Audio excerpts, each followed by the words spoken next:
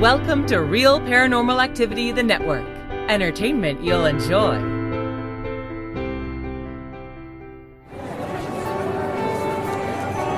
You are listening to an RPA production where people gather.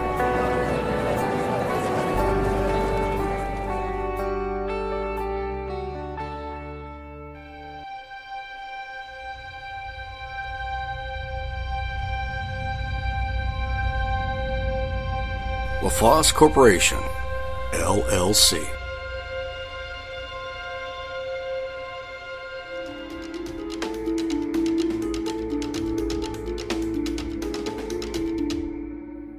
Welcome once again to the mansion on the hill, the House of Strange, the Palace of Mystery. This is the home of Terry's Mysterious Moments. This is Season 5. We thank you for listening to the show.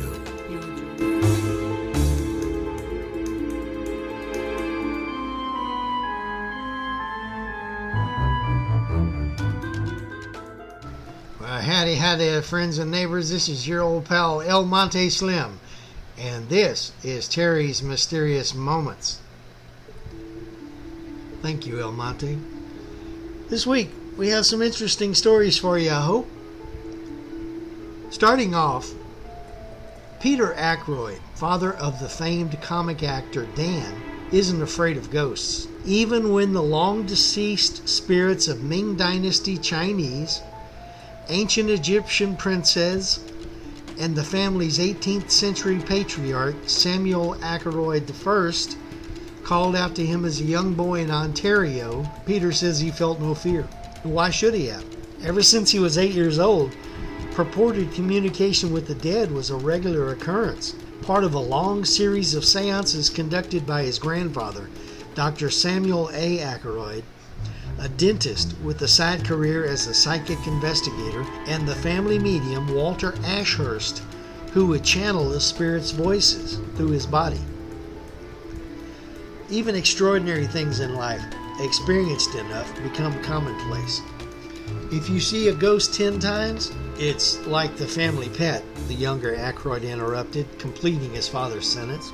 Dr. Aykroyd's research into the paranormal continued with his son, who sought to create the first device capable of capturing ghostly voices, only to be told by the ghosts themselves that such a contraption was impossible to build.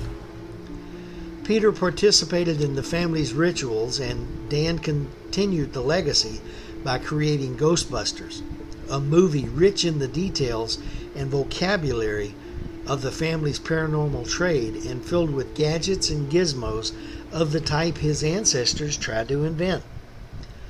The tale of the Aykroyds' four-generation obsession with the occult, as well as the psychic investigators who inspired them, is detailed in Peter's newly released book, A History of Ghosts. The true story of seances, mediums, ghosts, and Ghostbusters. It's a subject dear to Dan, who grew up listening to tales of his great-grandfather's experiments and reading journals from the American Society for Psychical Research, the premier organization for supernatural studies since 1885. The academic approach employed by his ancestors and by figures such as Sir Arthur Conan Doyle and ghost hunter Hans Holzer led him to develop the core concept for Ghostbusters, a group of bookish researchers fighting ghosts using modern science. It was around the time that I had just finished Saturday Night Live, and I read an article on quantum physics and parapsychology in the ASPR and said, why not marry the actual scientific discipline of psychic research to an old-style comedy? He said. Dan, a wholehearted believer in the world of spirits, found a perfect writing partner in Harold Ramis, who believed in nothing of the sort but had a detailed if skeptical knowledge of the occult.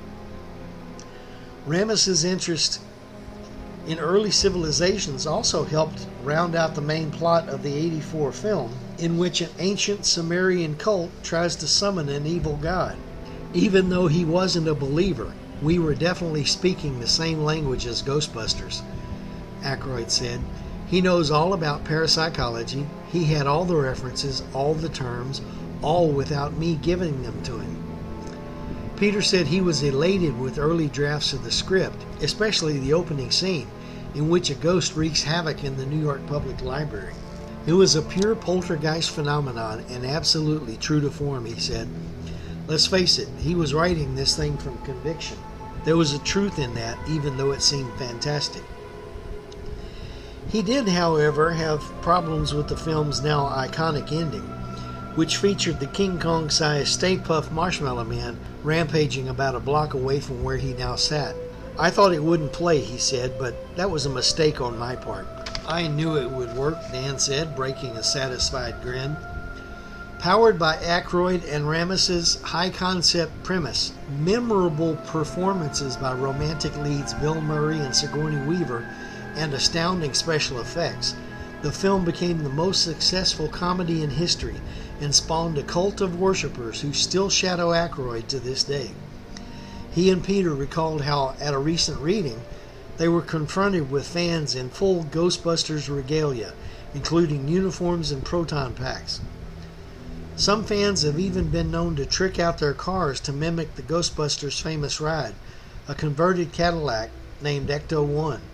But it should be easy enough for the Aykroyds to relate to the movie's worshippers, given their enthusiasm for all things ghostly.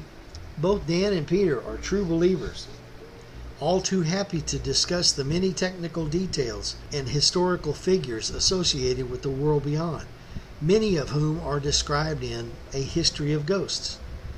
Dan himself is no stranger to purported paranormal activity. Once, while sitting in a family farmhouse he had planned to tear down, he says he felt a massive jolt of electricity and witnessed pops and sparks all around him. It was just like I'd been struck by lightning, he recalled. He later identified the occurrence in psychic literature as supernatural arcing. Whatever the cause, it was enough to convince him to renovate the farmhouse rather than knock it down.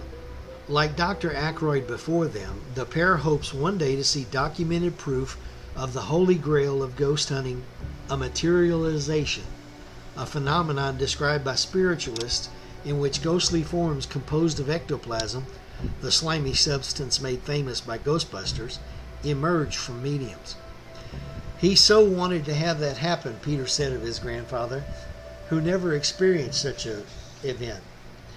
He blamed negative energy from skeptical seance goers and a lack of proper materials to focus their medium's powers for the failure to bring about a physical ghost. Dan says he thinks further research on materializations and apparitions is needed to complete his great-grandfather's legacy.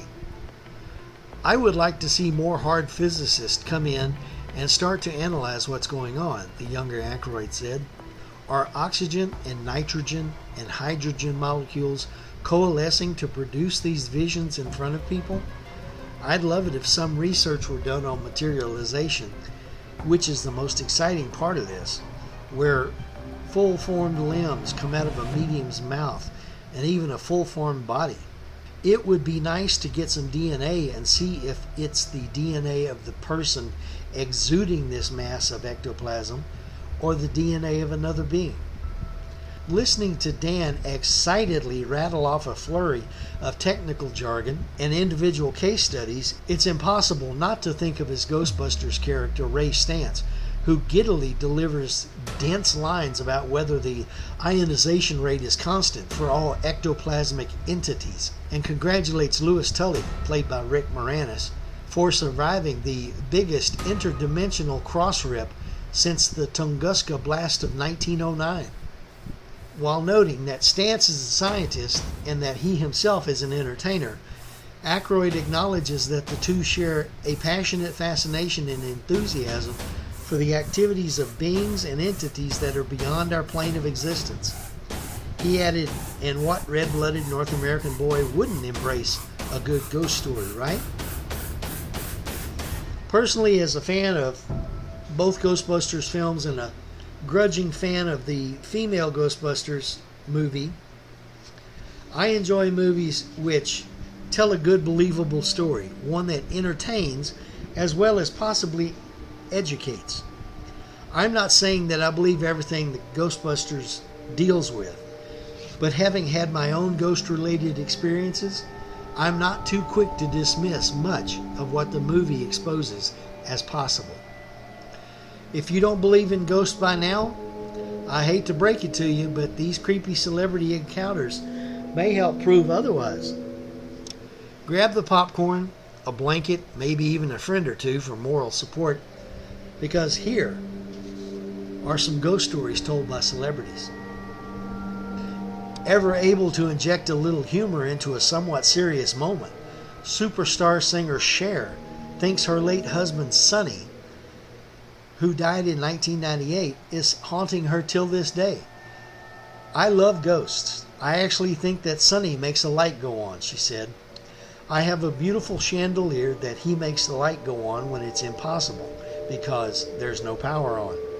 I love ghosts. I prefer ghosts to some people. Same here, Cher. Same here. Cynthia Rowley, who is a fashion designer, was on a show that was actually called Celebrity Ghost Stories. Have you ever seen it? And yes, they were real stories, real people.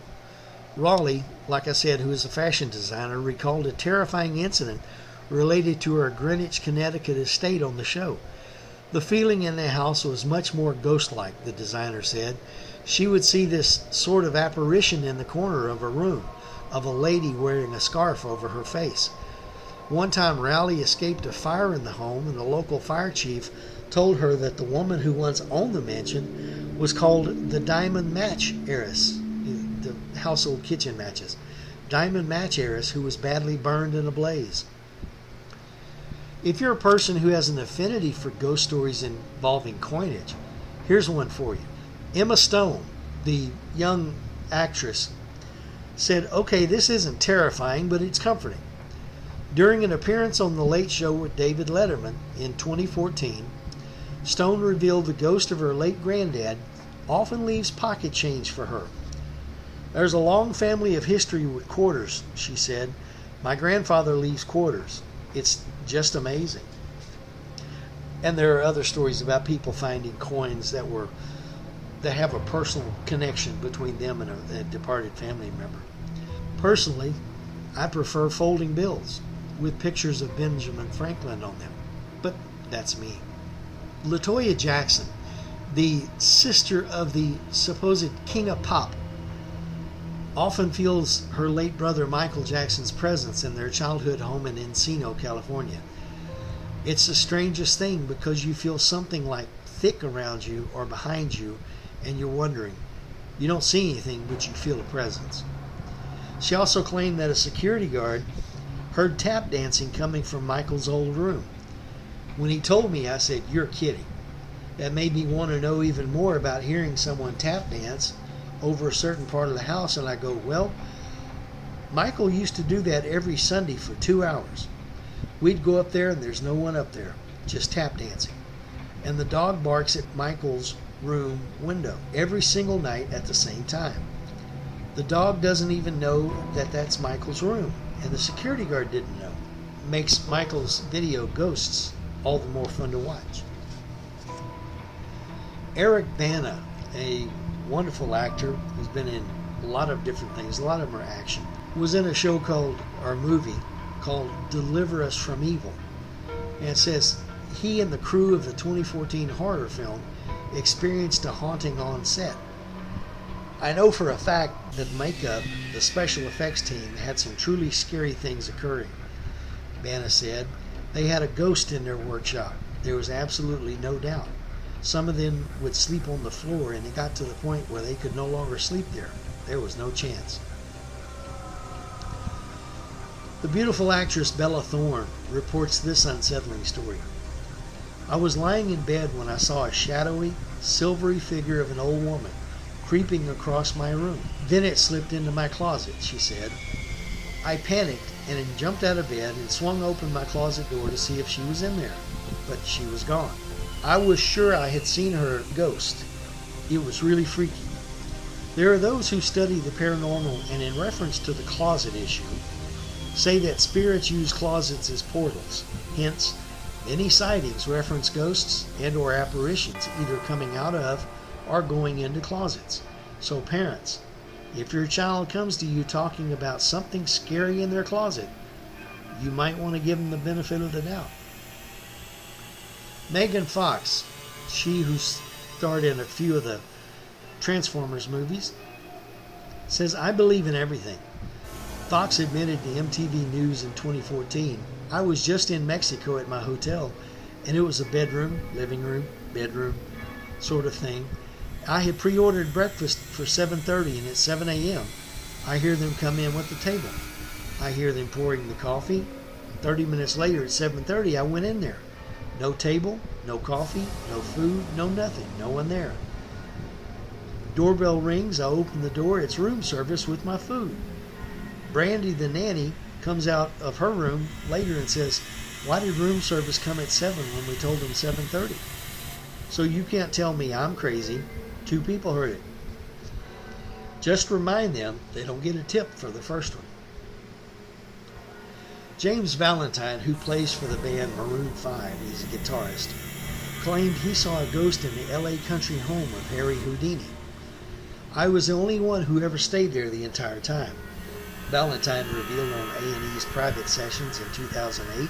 One night I was there with my girlfriend at the time, and we were about to go to bed. She went upstairs. There was a hallway that went up to the 2nd and 3rd floors, and I saw somebody walk up, but no one was there. The creator and star of Ghostbusters, Dan Aykroyd, revealed that he has actually had several experiences with ghosts. I saw things moving around on our counter and doors opening and closing.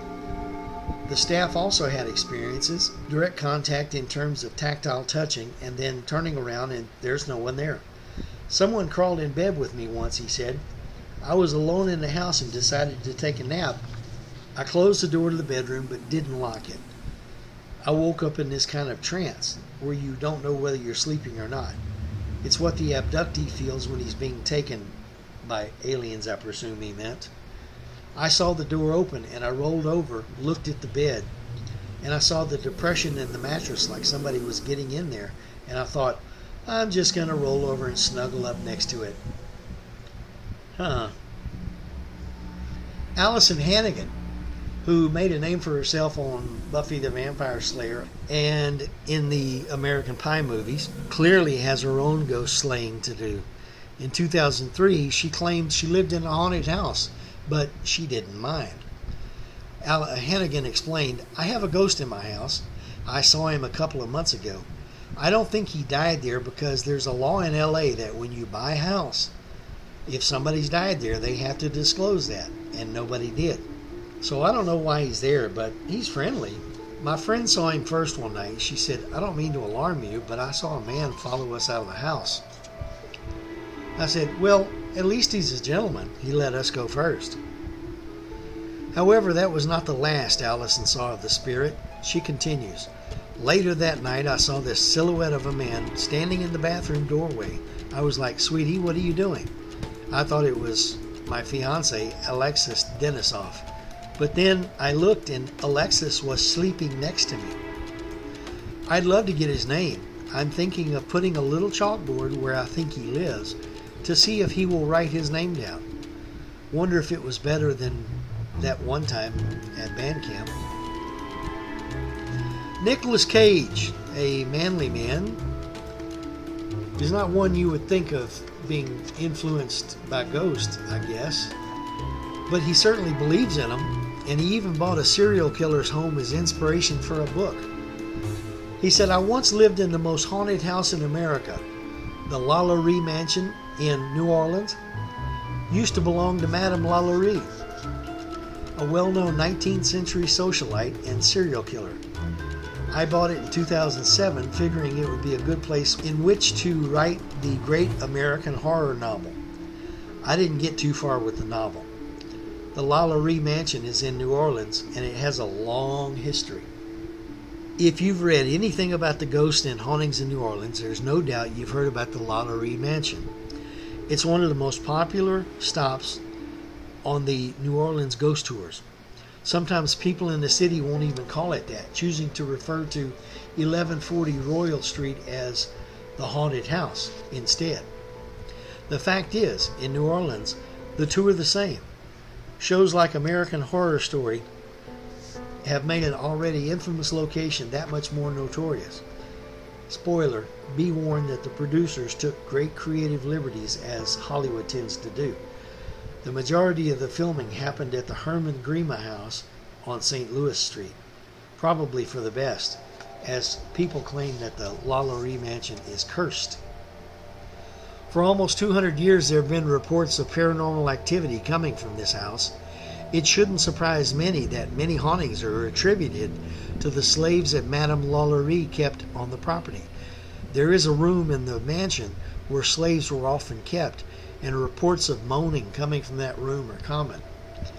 Phantom footsteps echo through the house with regularity. Many people who have stood near the house have reported feeling as if they were taken over by negative energy. Despite all the ghost stories and paranormal happenings at the Lalaurie house, it would be folly to assume that all of them can be traced back to Madame Lalaurie and her mistreatment of slaves. In 1894, a tenant who lived at the Lalaurie mansion was brutally murdered in his room. They found his belongings ransacked as if someone had gone through them. The police assumed that he was a victim of a robbery, even though nothing of value was found missing. An interesting account regarding this murder deals with the police interviewing neighbors about his disappearance. One of his friends claimed that he was having problems with sprites in his house. His friend wrote it off as his imagination running wild with him, but he did say something interesting.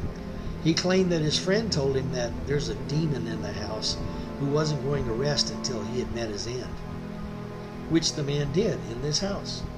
Is it possible that at least some of the ghostly phenomena can be a result of this brutal murder? It certainly is possible. However, nobody will know for sure until a real paranormal investigation team can investigate this location. Only then, by communicating with the dead who still reside there, can we hope to get to the bottom about the truth of the ghosts of the Lalaurie Mansion. The Lalaurie Mansion was, for a very brief time, also a school for girls during the mid to late 19th century. At first, it had been one of the few mixed schools in the city of New Orleans, but politics during the Reconstruction era was convoluted, and surely enough, soon after the school at 1140 Royal Street was converted into strictly an all-girls African-American primary school. Within a short amount of time, reports of physical assaults came to light. We know that young girls would approach their teachers, tears streaking down their faces, with their sleeves rolled up. The exposed flesh of their forearms was scratched and bruised. Who did this to you, the teachers would demand. The answers were always one and the same. That woman. But these girls were young enough to be probably not aware of Madame Delphine and the devastating tragedy some decades earlier. Moreover, it was unlikely that the teachers themselves would tell 6, 7, or 8-year-olds about the starvation and immoral torture of slaves some decades before. One must wonder if the girls were playing pranks on each other, or if their claims that some phantom woman had scarred them was true. No memoirs exist from this period, just a scattering of accounts there. Was the spirit of Madame Delphine Lalaurie responsible for the scratches, or was it something else entirely instead? Although not everyone believes in psychics or mediums, there was one particular instance made known to the Ghost City Tours team in which someone on one of the ghost tours happened to be a medium. Throughout the entire night, she had sensed things about various locations before the tour guide even told the story. But within the first sight of the Lalaurie Mansion, the medium sucked in a deep breath. Such sadness, she whispered as she rocked back on her heels. Pulling out her phone, she proceeded to snap a picture of the mansion. The bricked-up window, she went on. That's not where this little girl fell out of. The tour guide paused, simply because she hadn't gotten to the part of the story about the little girl at all. Nevertheless, She recovered quickly and said, "No, you're right. The story goes that Leia fell into the courtyard. As for the bricked up window, I suspect that someone did interior decorating but wanted to maintain the symmetry on the outside of the home." In the next few minutes, the medium experienced such a heavy emotion, like the weight had settled down on her shoulders. She sensed the spirit of a young boy who liked to play pranks on the living, and the spirit of a little girl who was often nervous. Did she feel the helplessness or anger? The tour guide asks. No, was the response. Whatever happened then with Lalaurie does not visit the house any longer. Is this true? Have the spirits of the slaves who were once nearly starved to death in the house moved on? And if that is the case, who is responsible for all the reported hauntings at 1140 Royal Street? One guide was lucky enough to experience something at the haunted house. Lucky, of course, is a term used loosely here, very loosely. In one occurrence, this guide was giving a ghost tour. They were at the Lalaurie mansion, standing just directly across from the front door. To their right, another group was discussing the tragedies of the Lalauries some 50 feet away. But there, under the quiet moonlight, the story of 1834 was slowly revealed. All of a sudden, the guide felt a tug on her messenger bag that was draped over her shoulder. She stopped amid her story and twisted to look over her shoulder, convinced that she might find a pickpocket or someone intent on stealing her things. Right in the middle of a tour, she exclaimed as she told her story. No one was there, however, so she turned back around and got back into character. No less than 10 seconds later, she felt the tug again, harder this time, a sharp yank. Once again, she whipped around, but no one was there. This time she told her tour what had happened, and their faces, she said, were priceless. No doubt hers was too. 2 weeks later, at the corner of Governor Nichols and Royal Street, the same guide was put on the streets again, bringing another tour around. The Lalaurie mansion, of course, was the main hit. She had positioned her group under a set of street lamps, burnt out for weeks. She launched into the story, but the minute she said the name Leia, the lamps flickered on. Everyone in the group paused, a few yelping in delight. The guide went on with the show. When she said the name Leia again, those lamps blew out. The light was gone. Was the ghost of Leia still there, still waiting to hear her name spoken? Was the playing with the lights just a method in exposing her presence to the living? Having a ghostly encounter can be a life-changing event for some. For others, it's more of the same and a life already mingling with the paranormal. For me, my encounters, unexplained footsteps, doors opening and closing, voices, and at least one full-figure manifestation are just a few of the many experiences that I have had and keep having. I wouldn't say that I'm particularly sensitive or mediumistic. I don't go hunting for the spirits except in an educational way, doing research and reading for the show. But I have to say, the spirits find me.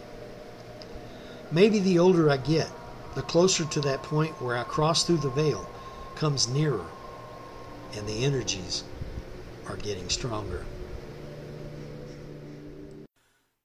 Well, that's the show for this week. Thanks for being along for the ride.